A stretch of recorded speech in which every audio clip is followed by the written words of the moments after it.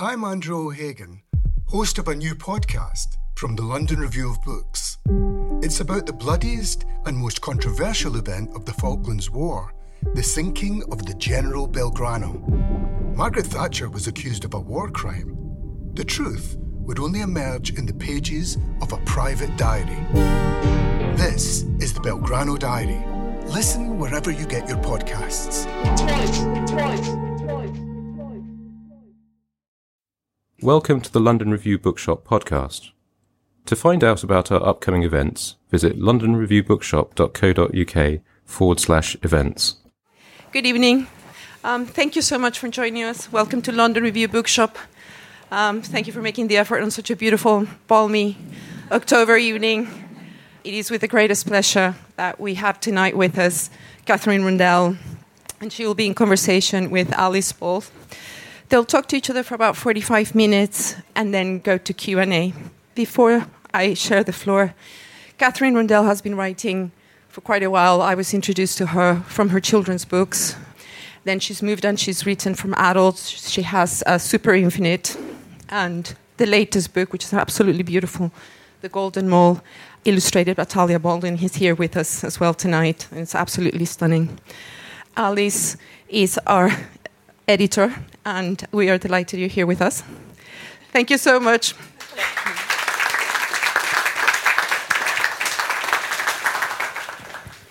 Thank you. I thought both for readers of Kate's pieces in the LRB and for people who perhaps don't know them yet, we could start with a piece that's new to the collection, so a treat for everyone. And Kate's going to tell us a little bit about The Elephant, our favourite pachyderm. Wonderful. Thank you all so much for coming. I won't read the whole thing because it's a little bit longer, but I'll just read the beginning. In 1870, the Prussian army laid siege to Paris. Its defences were formidable, so rather than fighting, the Prussians, led by Wilhelm I, chose to ring the city round with a blockade and starve its people into submission. The hunger made Parisians both desperate and inventive.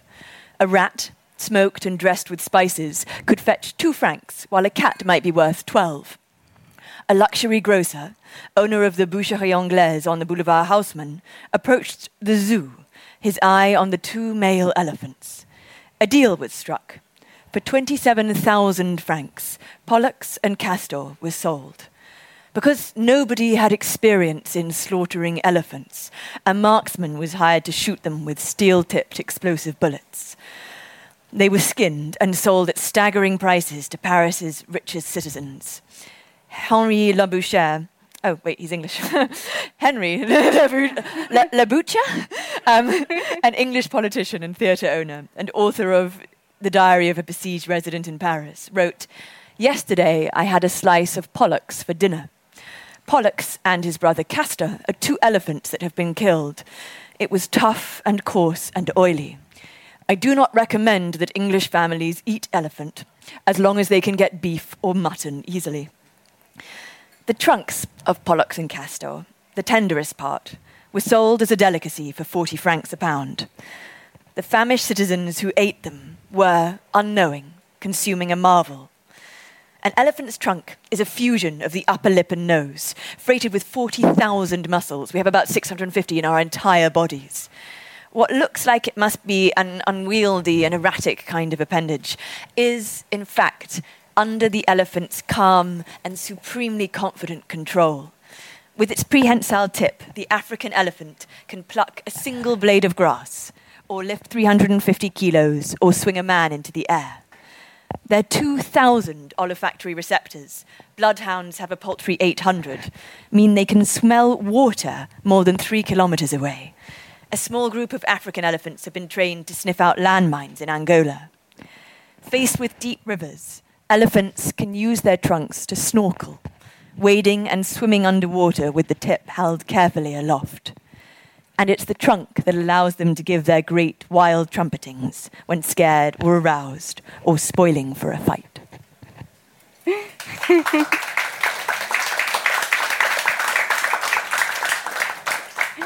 Thank you. I think we could read an entire book about the elephant's trunk. You make us wonder at all the marvels it's capable of. But we could go back to your very first in this series of extraordinary animal pieces, which I think was the pangolin. Can you tell us about your first encounter with a pangolin? So this was a long time ago, about 5 years ago. Maybe more. Long time. Maybe 7, maybe 8. Many years. I went with a friend in Zimbabwe, which is where I spent part of my childhood, to a wildlife reserve where they had largely rescued elephants, but also one pangolin who was no longer capable of walking the distance between the termite mounds that was necessary. So instead, she was carried in the arms of her keeper. So we went to meet a pangolin. She is carried from mound to mound, and she lives in his arms all day or in his backpack. And when she wants to be lifted into his arms, she comes and puts her front paw on his foot. So she is not wholly wild, but she is wild to any other human. He is the only one who she is willing to touch. And the thing about seeing a pangolin is, I'm sure all of you know what they are because you're here on purpose, but they are scaly anteaters, so they look extraordinary. They look prehistoric, which they are. They are the colour of a sort of stormy sea, and the book says they have the face of an unusually polite academic, which they absolutely do. And the thing about seeing them is to be in the presence of a pangolin is to think that all other forms of the things we have been told to cherish, Rolex watches and jewels and gold taps, are a con. They make it so manifestly clear what is the only true treasure. It is that which lives. And so I got back to England and I was telling some friends about the pangolin, and the main response I was getting was, "What's a pangolin?" A lot of people mix them up with echidnas. They're not similar. And so I wrote to the LRB and said, could I write a piece about pangolins? And Mary Kay Wilmers, who was then the editor, said, yes, you could do maybe 4 columns a year. She said, any more than that, we might feel swamped by animals, but that would be about the right amount. So for the next few years, about 4 or 5 times a year, I wrote an essay about something living and endangered. The criteria for inclusion in the book, half of these are from the LRB and the other half are new. It just had to be that one of the animals is a species or a subspecies that is endangered. And brutally, there is almost no living thing in the world now for which that is not the case. So especially any mammal, if anyone has suggestions, there will be a subspecies that is in danger of vanishing. So it was partly out of love and partly out of a sense of imperiled wonder. I think one of the sad and wonderful things about reading the essays has been the sense of your great curiosity and wonder, which the reader then shares, and the sense of this vast richness which is sort of trickling through our fingers. When you talk about the hermit crab, which is a remarkable essay and a creature that most of us have not spent too much time wondering at, you say that there are more than 1,000 species, everything from the smallest to ones that are almost 1 meter across. They're jeweled, they have these very intricate behaviors and lifestyles, and yet they can destroy a carcass of a pig in minutes and may have eaten Amelia Earhart. Yes. So they inspire some mixed feelings. This is the thing, I guess. So with the hermit crabs especially, there is a theory that Amelia Earhart, when she crash-landed on an island in the Pacific, and we never found her body. And so the question of where it was, they found some human bones. They were sent off to be checked and analysed. They got lost on the way, and there weren't enough human bones to make a full body. So the question was, where were the other bones? And they came to the conclusion that almost certainly they had been crunched to fragments by coconut crabs, which are spherical, about the size of the table, but maybe bigger.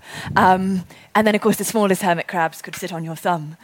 And so the book also wants to offer a sense of the non-obvious delights of the world. I would not want to meet a coconut crab in the dark, but I am grateful for their presence. I am endlessly grateful for their presence, for the sort of wildness and unlikeliness of the living world. And hermit crabs are very much part of that.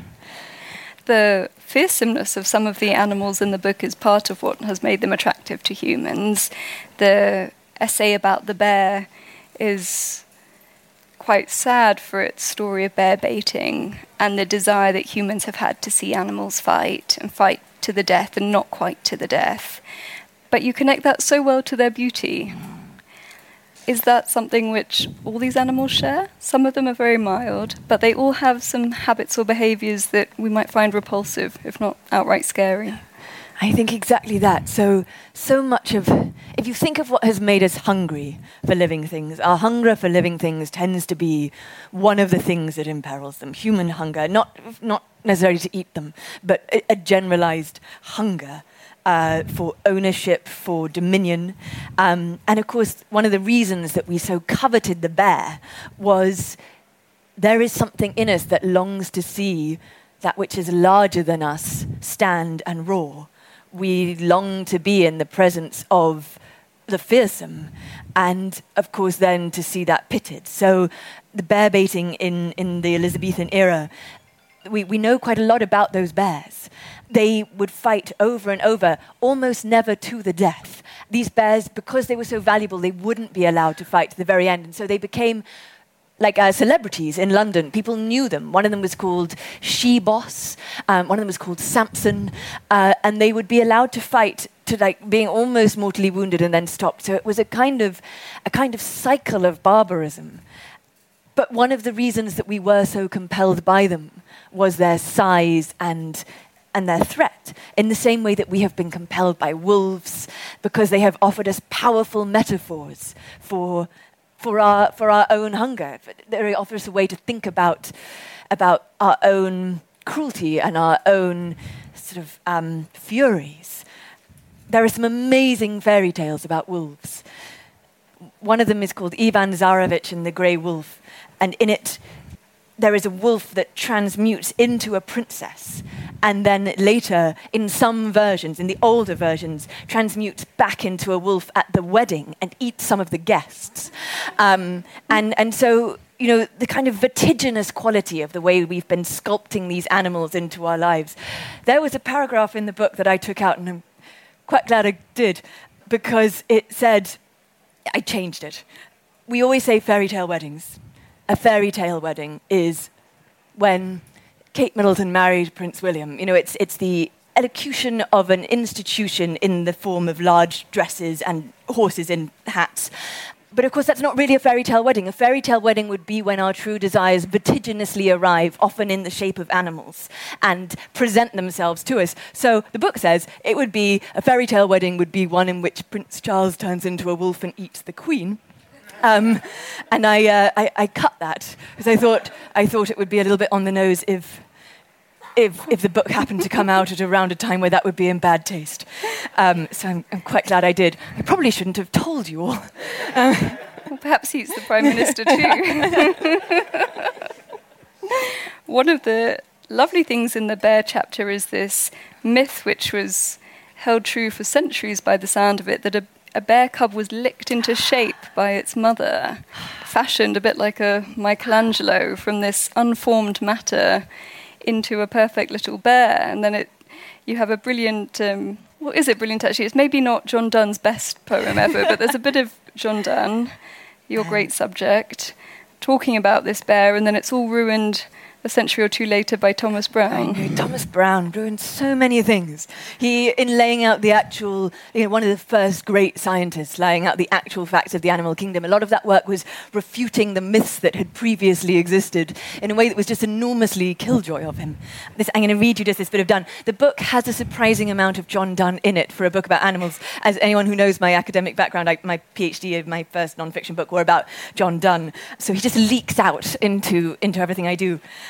So Pliny believed that a bear cub is born a mass of undifferentiated flesh, and its mother licks it into being and shapes it in so doing. And probably what they were witnessing was a bear biting the placenta sac from around a bear cub. So it would have looked like a blob arrived and a mother's mouth brought it into being. So it's not insane.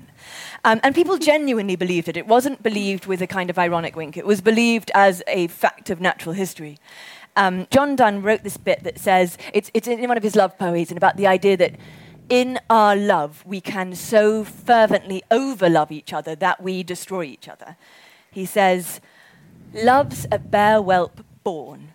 If we o'erlick our love and force it new strange shapes to take, we err, and of a lump a monster make." And then Shakespeare, and a lot of people of Shakespeare's period, so this was not an original idea, use the idea of a kind of a half-formed bad idea. Like, "Nay, I think he has not licked his whelp into full shape yet," which I think is a really great insult that one could use of many people on the public stage.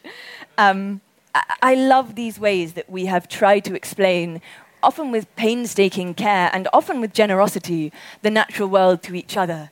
And then Thomas Browne debunked it in the 17th century when he said, "This opinion is not only vulgar and very common with us at present, but it is entirely untrue," he says, and had been of old delivered by the ancient writers. So he's blaming the past. But he says it's repugnant both unto sense and reason. But I think that desire to look at a living thing and make a wild leap of logic is very rich in us. And I think one of the things about this book, it does say, we got so much wrong. The book is in some ways a litany about what we have been mistaken about. That hedgehogs did not roll in grapes and then run with the grapes on their spines like sort of 70s cocktail waiters to a nest which some people thought were up trees. That didn't happen. Pliny was wrong. And giraffes are not made by breeding a leopard and a camel and a hyena and a cow, because that would be very stressful. Or very fun. But, we will have as much wrong now. The things that we are certain about, there will be smaller gradations perhaps in the wild leaps we are making, but I think it's something worth holding tight to, that we are making so many mistakes still, that we will need to have humility even as we build our brilliant and formidable knowledge. That humility is going to be important. Well, you're a very generous reader of the past. You're generous to your readers because you have synthesized huge amounts of esoteric and arcane and wonderful things. But you're also generous to the earnest curiosity and the desire, I think, of naturalists, explorers, all sorts of people who observed animals and recorded what they saw and tried to make sense of it. The narwhal, for many years, seemed to... It's understandable that the horn might be thought to have special properties, but there was this test you could do, right, with spiders. Tell us about that. So people believed, way up until the 18th century, that the narwhal was a kind of sea unicorn, which was not insane because the unicorns are mentioned 9 times in the Bible as a factual entity. And they were used in the French court to test for poison. They were believed to sweat or change colour in the presence of poison, so they would be hollowed out and used as goblets.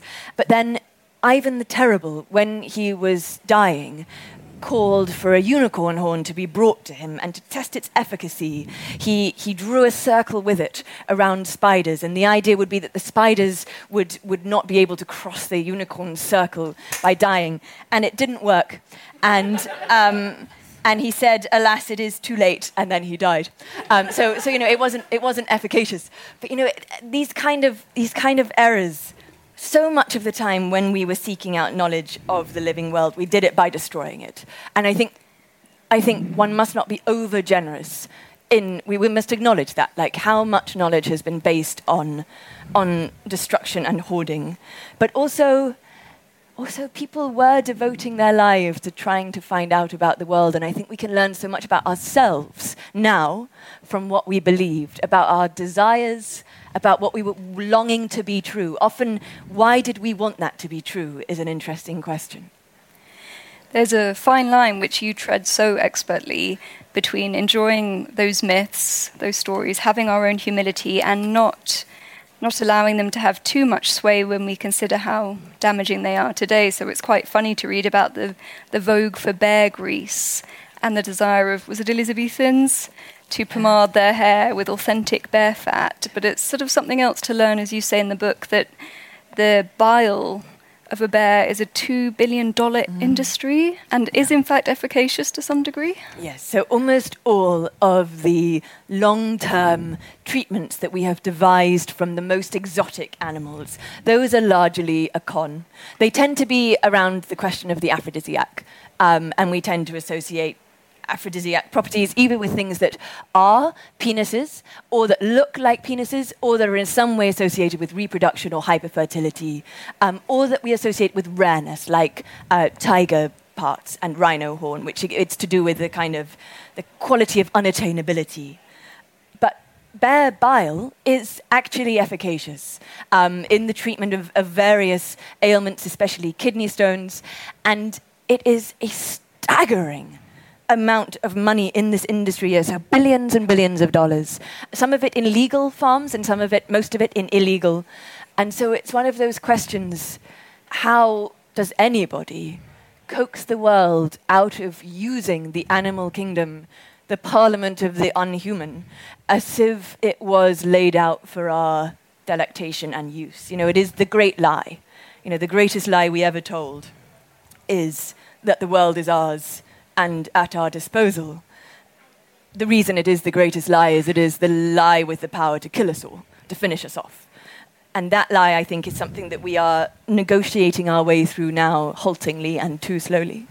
One of the things which is so striking when you read the essays consecutively is that for thousands of years you have classical writers, you have early medieval Muslim explorers, you have Victorian naturalists. For all these writers, the animal world was huge, teeming, overfull and dangerous, full of beasts.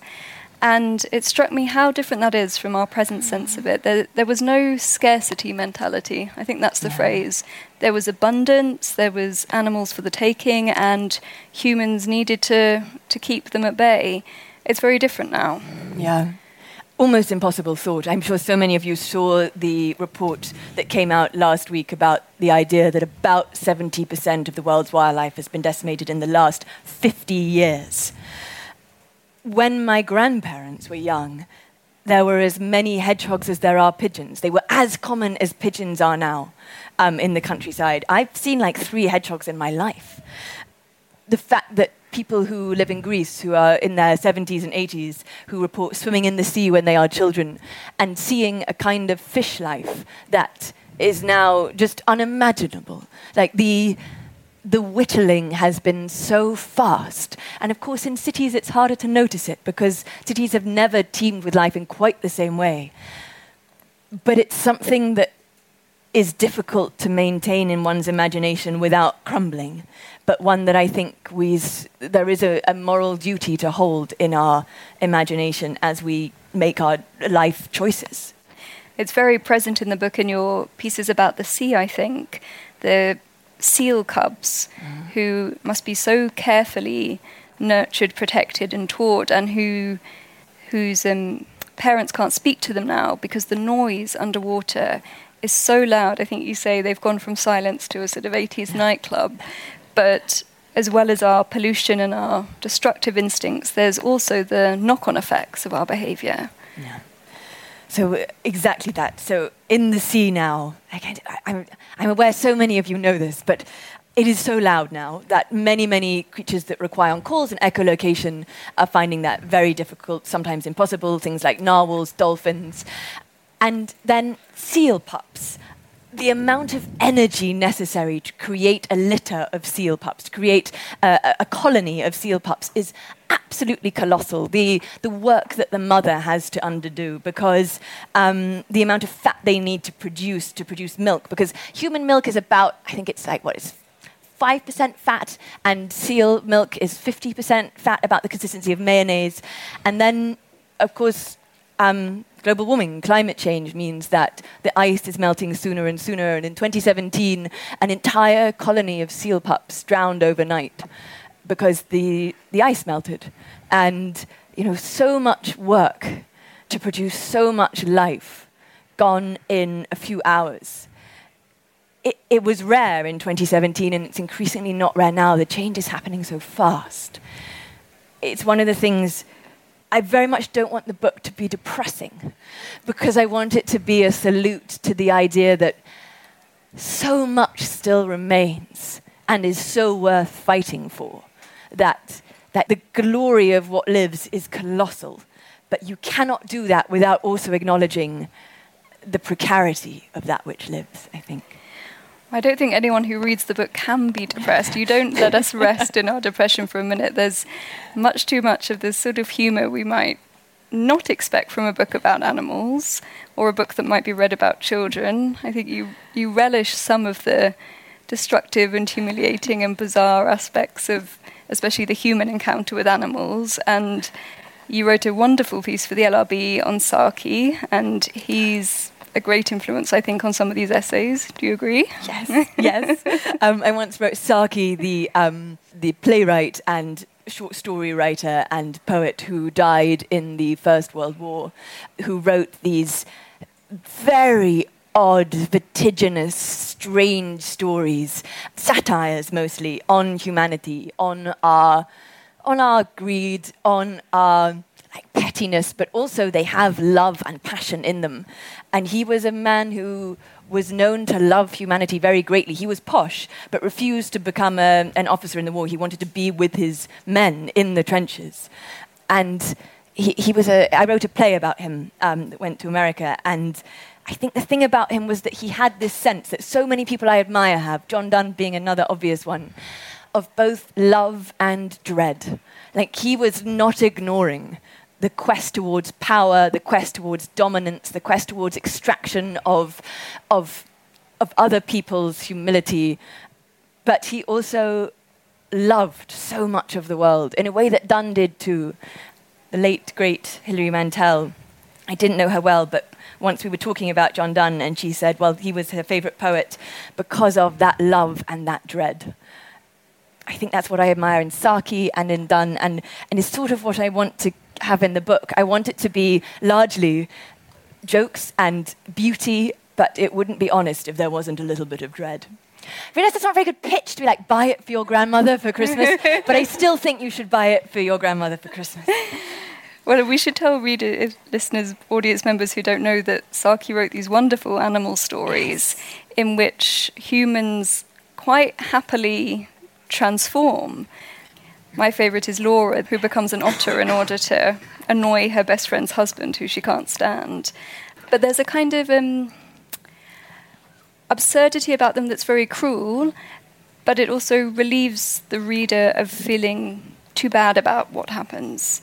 And you do something very similar and very effective in the book, which is that we are all part of this destruction, but we don't have to feel bad about it on every single line of every page. I wanted the book to accumulate. I wanted it to be that if you read the whole thing, you would have a sense that, my God, we have laid waste to a lot, and we have been foolish and we have been unwise, but that also there is still space for delight and for jokes. Marilyn Robinson has this wonderful essay where she says, what if we were to believe that our failures were human, just as our cities and our joys and our jokes are human? She says, I would be honored to follow Martin Luther King and Susan B. Anthony anywhere, even unto extinction. I am honored in the cunning of my hand. If what we have seen so far is all there is, we are the universe's greatest marvel. And I love her for that.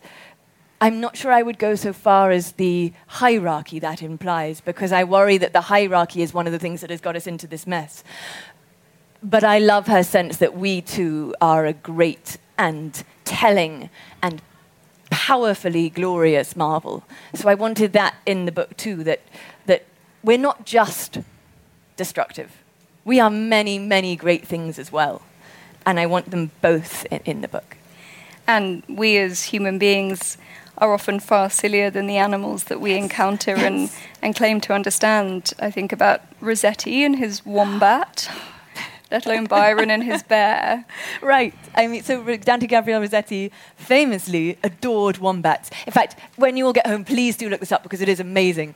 He drawing these beautiful little wombats. One of them was often taken out by a female friend of his, and he's drawn a picture of the wombat on a lead, and both of them have halos, and both of them look furious. And he wrote poetry to these wombats. He would keep one of them during dinner parties. He had an enormous silver tureen, and he would just lift his pet wombat into the tureen and hope it stayed there during dinner. He loved animals. He famously was said, I don't know, this might be apocryphal, everyone said it, but I just can't see this being true, that he trained a toucan to ride a llama. I don't know. That he wanted to buy an elephant for his house in Cheyne Walk, but he decided that it wasn't economical because people were charging, I think elephants were expensive that year. And you know, these ways we have been made giddy by our love. And Byron, who famously had a bear in his rooms at university, and when he was asked, what do you plan to do with it, he famously did it because he wasn't allowed a dog, and he thought a bear would be a good riposte to that. And he wrote a letter to a friend saying, when they asked me, what will you do with the bear, he said, I suggest it could sit a degree. You know, these adorings, like the giraffe. When the giraffe first came to Paris in 1810, the first giraffe that Europe had seen since the Medici days in 1400, people went giraffe mad, genuinely giraffe mad. Women were fashioning their hair into these upright hairdos to mimic giraffe ossicones and giraffe necks. Some of them were so high that they had to sit on the floors of their carriages because otherwise they wouldn't fit in them. You know, people were painting their skin with giraffe spots and wearing giraffe dresses, and we have been unhinged in our delight by the living world, and I want to salute that. The giraffe is a slightly sad one, though, also, isn't it? Because I think you say in the book that the US refuses to recognize giraffes as endangered. Is that right? Yeah. So there's still a very large market for giraffe-skinned. Yes. So there are 64,000 giraffes left in the wild, a 40% drop in the last couple of decades. The Namibian giraffe has had a drop of about 95% in the same time. America refuses to designate them endangered. That has been consistently put to Congress and in a bid to be renewed, and will be renewed again soon, so we'll see how that goes. You can buy a giraffe head cushion with the eyelashes still on, a floor-length giraffe coat, and a giraffe skin Bible if you wanted to prove to people that you're an arsehole, in a swift shorthand. So these things do still exist, and so often it is that those who have the power, so often these are systemic problems, and structural change can largely only be made by those in power. So part of the answer, of course, is to believe in politics again, because this is a political change that would have to happen. Because yes, we could stop people wanting giraffe skin Bibles, but there will always be dickheads. And so we do need people to create systems that are better than the worst of us. That is the thing we will have to start believing in. I realize this week in politics hasn't been like a great argument for that, but we will have to believe it. One of the comforts, I think, of reading the book is that we are allowed to indulge our own acquisitiveness when it comes to animals. You had your moment with a pangolin, thinking how nice it would be, better than jewels or handbags, and I was reminded reading it of these books I loved as a child. I don't know if other people have read them, the Willard Price books. Willard Price. Yes. About these two brothers. Were they Hal and Roger? I think they were. I think Talia knows them. Talia knows them. And they go around the world collecting animals for their father's zoo somewhere in America.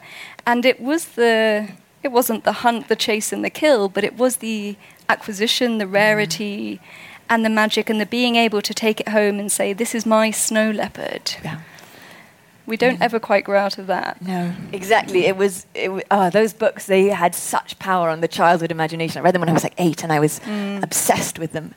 And of course, it was so much of their power was the acquisitive my. It was the possessive.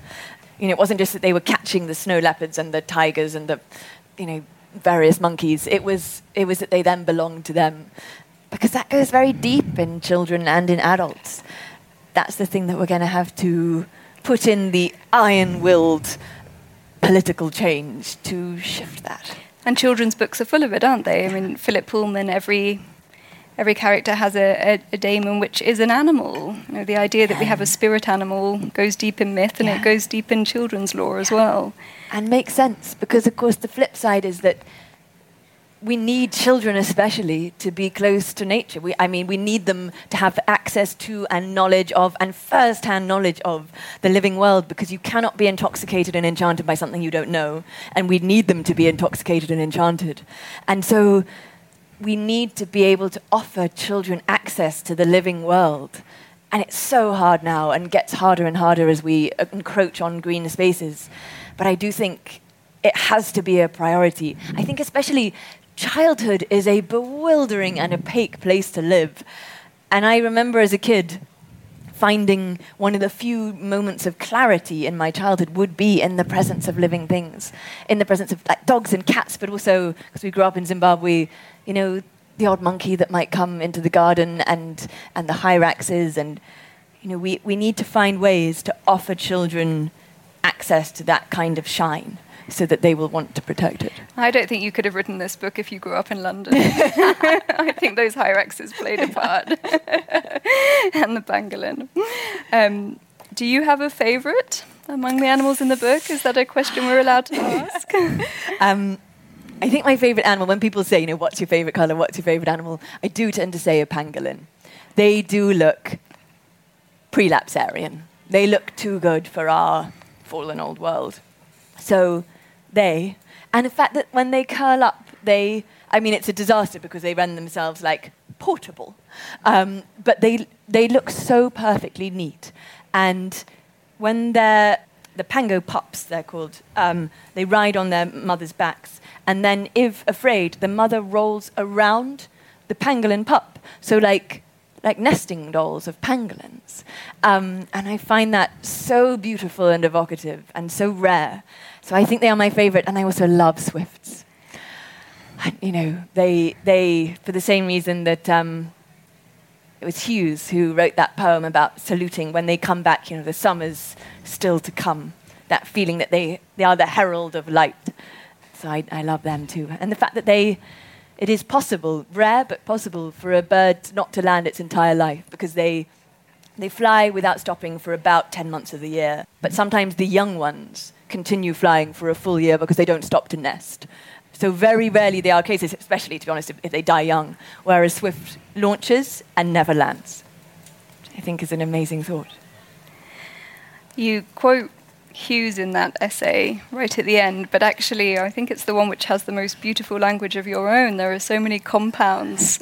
Is it sky-washed? Or? Yes, sky-washed. Yes, they are. Worthy of Jared Manley Hopkins. I was quite entranced by, is it the wombat that has its pouch upside down? Yes, the wombat. Yes. Correct me if I'm wrong. Unlike a kangaroo whose joey can sort of pop out of the pouch at the belly, the wombat's pouch is upside down so that when the wombat's digging, it doesn't fill its own pouch with earth. Right. It's an amazing piece of evolutionary genius, because if they were to dig, they would fill the pouch and the joey would drown.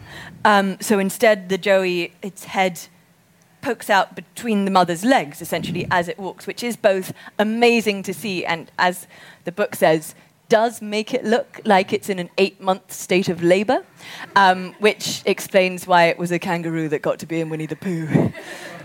I mean, it's very funny, and you know, just like the part when you tell us that if a lemur was the size of a human, this is a male lemur, its testicles would be the size of grapefruits. Yes. That's big enough, right? Yes. They would be, definitely grapefruits. A subspecies of lemur. They think it's probably it's an evolutionary quirk to do with sexual dimorphism and selection. So the bigger the testicle, the more likely they were to breed. So they breed larger and larger testicles. And now these lemurs, they don't themselves have testicles the size of grapefruits, but if you were to scale it up, they would have 2 each the size of a grapefruit, which is a remarkable thing to see. You should Google them as well. They are amazing. There's lots to Google and YouTube after reading this, I think. If you thought the only way to get a more defined jawline with natural-looking results was through surgery, think again. Juvederm Volux XC is a non-surgical injectable gel filler that improves moderate to severe loss of jawline definition and can help you achieve natural-looking results with little downtime. Even better, this improved definition lasts up to 1 year with optimal treatment. No maintenance required. Improve jawline definition for a smooth, sculpted look with Juvederm Volux XC. For important safety information and to find a licensed specialist, visit Juvederm.com. That's JUVEDERM.com. Not for people with severe allergic reactions, allergies to lidocaine, or the proteins used in Juvederm. Common side effects include injection site redness, swelling, pain, tenderness, firmness, lumps, bumps, bruising, discoloration, or itching. There's a risk of unintentional injection into a blood vessel, which can cause vision abnormalities, blindness, stroke, temporary scabs, or scarring. Talk to a licensed specialist to find out if it's right for you. We probably could open up to some questions if anyone has one. I think we might also have some questions from people who are listening at home. Thank you, and a wonderful, really wonderful talk. I wanted to ask you about the way it seems to me we've aestheticized the natural world. And so there's a whole category of animals, cats and dogs, who are cute, and therefore we go to enormous lengths to keep them alive. And there are animals which aren't cute, like snakes or spiders. And I wondered, therefore, between John Donne and now, if you'd been able to track shifts in those aesthetic categories. That's a really interesting question. So I think, the desire for the elegant and beautiful has certainly always been with us in that, and for the aesthetically glamorous. If you look at the history of, perhaps one of the easiest ways is of gifts between rulers from 1200 onwards, the things we have exchanged have always been the most beautiful things, and, bears, giraffes, and there has been I think, even from fairly early on, a presumption that it might be possible to breed the most aesthetically covetable forms into being. I think in terms of our desire to create the cute, to create dogs that can't breathe but look enchanting, again, I think that has always been with us. But I think it is probably accelerated by our capacity and indeed by our watchedness of this generation of the last 50 years of the internet. I also think it's really interesting just to think about the ways we conceive things do influence the world. Like in the way that, for instance, the way pastoral poetry from the 15th and 16th centuries imagined the farm as a space of symbolic retreat and greenery and lushness. Spencer's Colin Come Home Again, this vision of the pastoral England was entirely disingenuous. Farms are places, and always have been, largely of production and of death, and fields are rarely places of the kind of luscious biodiversity that these poetries have been imagining their maidens walking through. So this kind of sanitization that we have been undergoing in our poetry, it has kept its hold on us, I think. In the very long list of things we can blame for the moment we are here, Spencer is definitely on the list. Blame Shakespeare. Well, I was just wondering, when you were writing this book and doing all this research and, finding a lot about these facts of nature we have destroyed, if when you were writing it, you thought, I have to make this positive, but in the sense that, it's going to be a published book and it's going to be, editorial, if you dealt with that, thinking this has to come out, both beauty. I mean, you already mentioned you want to put the beauty and both the damage we've done. So if you had in mind about this, it was something I thought about a lot. How much horror can we take? I think so. Every I mean, they're small essays, but every essay always has a salute both to beauty and rarity and wonder as a kind of political and iron-willed cherishing that will need to take place at a kind of national level, that kind of wonder. But also, it always acknowledges what we are losing and how fast and why. One of the things that I thought about a lot was whether or not I should add at the end a kind of what you might do about this page. Here are some suggestions. And I wrote one, and I didn't put it in, and I still don't know if that was the wrong idea. I spoke to a lot of scientists in building it. But it's partly, we know. We know what needs to be done. We know both at the individual level, we all know about consumption and energy use and flying and meat. We all know these things. But we also know at a political level. You know, we know that the thing we need to do is elect those who believe in climate change. And me telling people to do that, if they don't already believe it, are unlikely to take that step. So in some ways, I wanted, instead of having a final, here's a suggestion for what to do, I instead end on a real-life fable of the Sibylline books. The Sibylline books are real books that really existed. We don't have them anymore. And it's a retelling of the way they were offered to the last king of Rome. They've been rewritten about, they became a kind of fable in the Victorian period. Aulus Gellius wrote about them in sometime around the 200 BC, I think.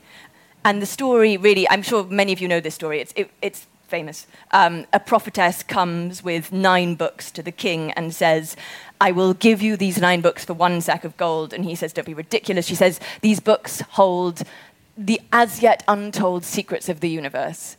And he says, don't be ridiculous. And she says, fine. So she lights 3 of them alight in the town square. And then she goes away for a year. And then she comes back and she says, now it's 2 sacks of gold for the 6 books. And he says, okay, but that's like price gouging. And she says, okay, so she burns another 2. And she goes away. And she burns another 3. She comes back with 3 more. Just 3 left. And they are starting to get anxious. And they say, well, maybe you leave them with us and, we'll see how we feel, but there's certainly no way we're paying you 2 sacks of gold. And she says, well, it's 4 sacks of gold now. And then she burns 2 more. And she returns with just the 1 sack of gold. And they say, we're ready to pay you. We'll pay you the 4 sacks. And she says, well, now the price is 8 sacks of gold. And there's a great, in all the tellings of this, there's a furious debate. And in the end, they take the 1 book, the single book, and give her the gold. And in many of the tellings, as she leaves with her sacks of gold, leaving the 1 book behind, they call after her, this had better be worth it. And in most of the tellings, she turns around and says, of course it is. There is no question but that it's worth it. You should have seen what was burned. And so I left it at that. Thank you for that anecdote. It was absolutely fabulous. And I think you were right to make a decision to do that. I mean, the only other thought I have listening to you is that even today, I've learnt from what you've said, things that you perhaps think everybody knows about. And I think that's key to motivating people to do something. Otherwise they get lost, I think, in either despair or a sense of morality, doing the right thing instead of the practical thing. But the reason that I wanted to ask your question was that you mentioned that the oceans are noisy, and I'm one of the people who didn't know that. So could you tell us about that? Oh, of course. The reasons the oceans are noisy now is just that where there used perhaps 100 years ago to be a very small number of large trawlers and a larger number of quite small and quiet boats, the huge ocean trawlers that are largely fishing and shipping, the boom of their engines disturbs the water for a mile around. And of course also invasive fishing where line-caught tuna often sounds like it's just a man on a pier. That's pole caught. So if you want to eat tuna, you need pole caught, because line caught is a mile-long line dragging along the ocean, hooked with enormous hooks at every so far, and it hooks everything. It hooks vast amounts of fish, but it also hooks dolphins and small whales, and that which is not used tends to be thrown back and dead. So the oceans are littered with corpses. And these are things which, again, these could be legislated against. These are the kinds of things, the question of what can be done. that is not too big a problem. If there were people with sufficient political will to monitor and invest the amount of time and money it would take, if they were not under the power of those vested interests who would ask you to look away and acquiesce, then that could be changed. These are things that can change, and I hope, on my most hopeful days, will change. I guess this is a bit more of a practical question, but when an animal sparks your interest, what is the process for working out sort of what you're going to write and where you're going to find the information? Oh, so that is often the most fun thing. So often an animal, the reason I will do it is someone will send me one fact. So the reason the golden mole exists in the essays is that a friend of mine, a brilliant writer called Amy Jeffs, I had been writing these essays for about a month, and she said, did you know about this? And she showed me a picture. The golden mole, the only iridescent mammal.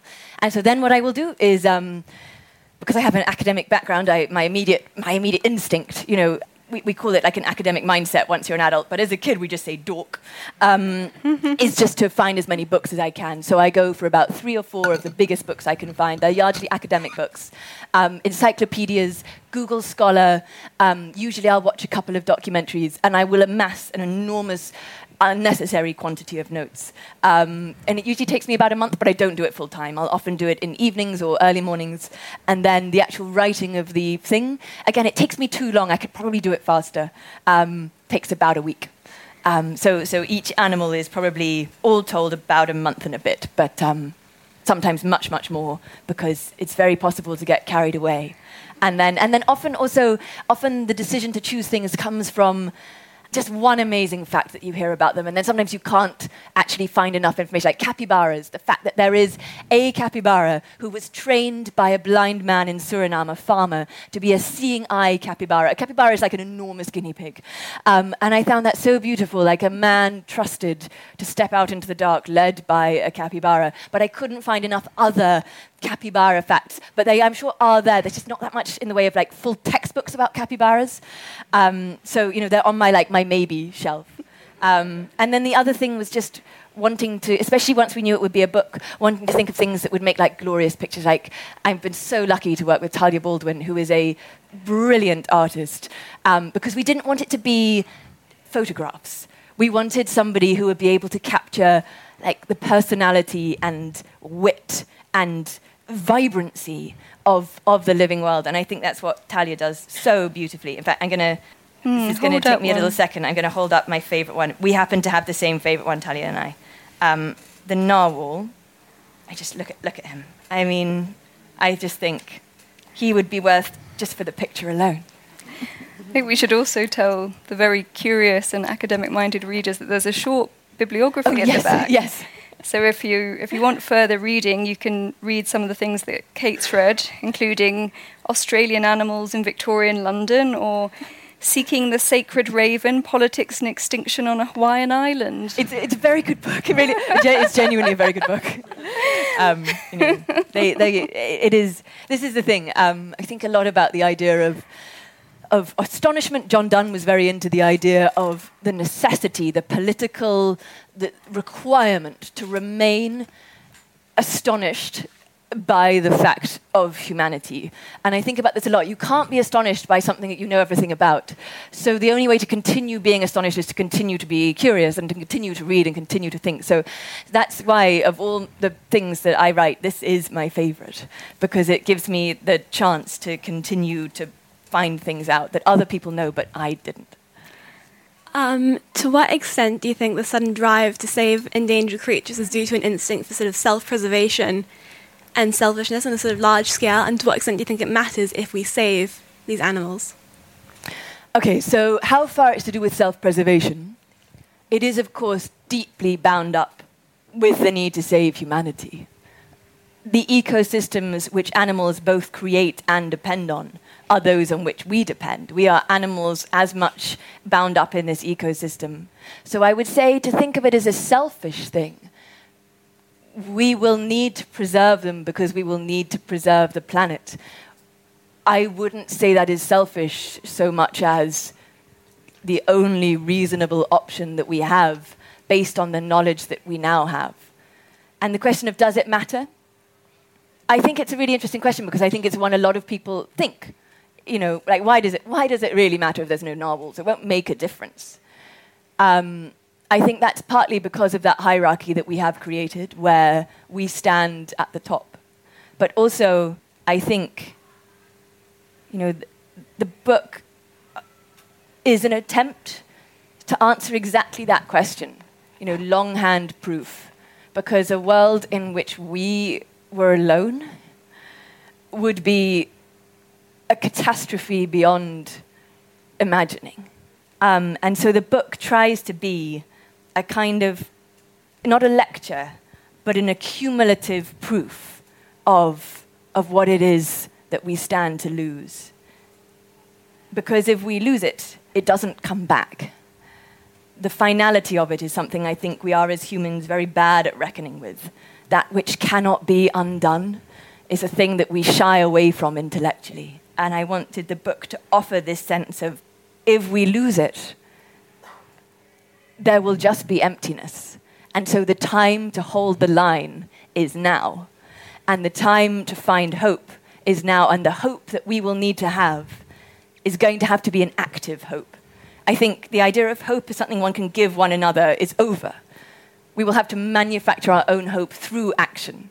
That's what hope will look like. It will look like the actions that we take. On that note, thank you. Very good place to end. Thanks for listening. To find out more about London Review Bookshop events, visit londonreviewbookshop.co.uk/events.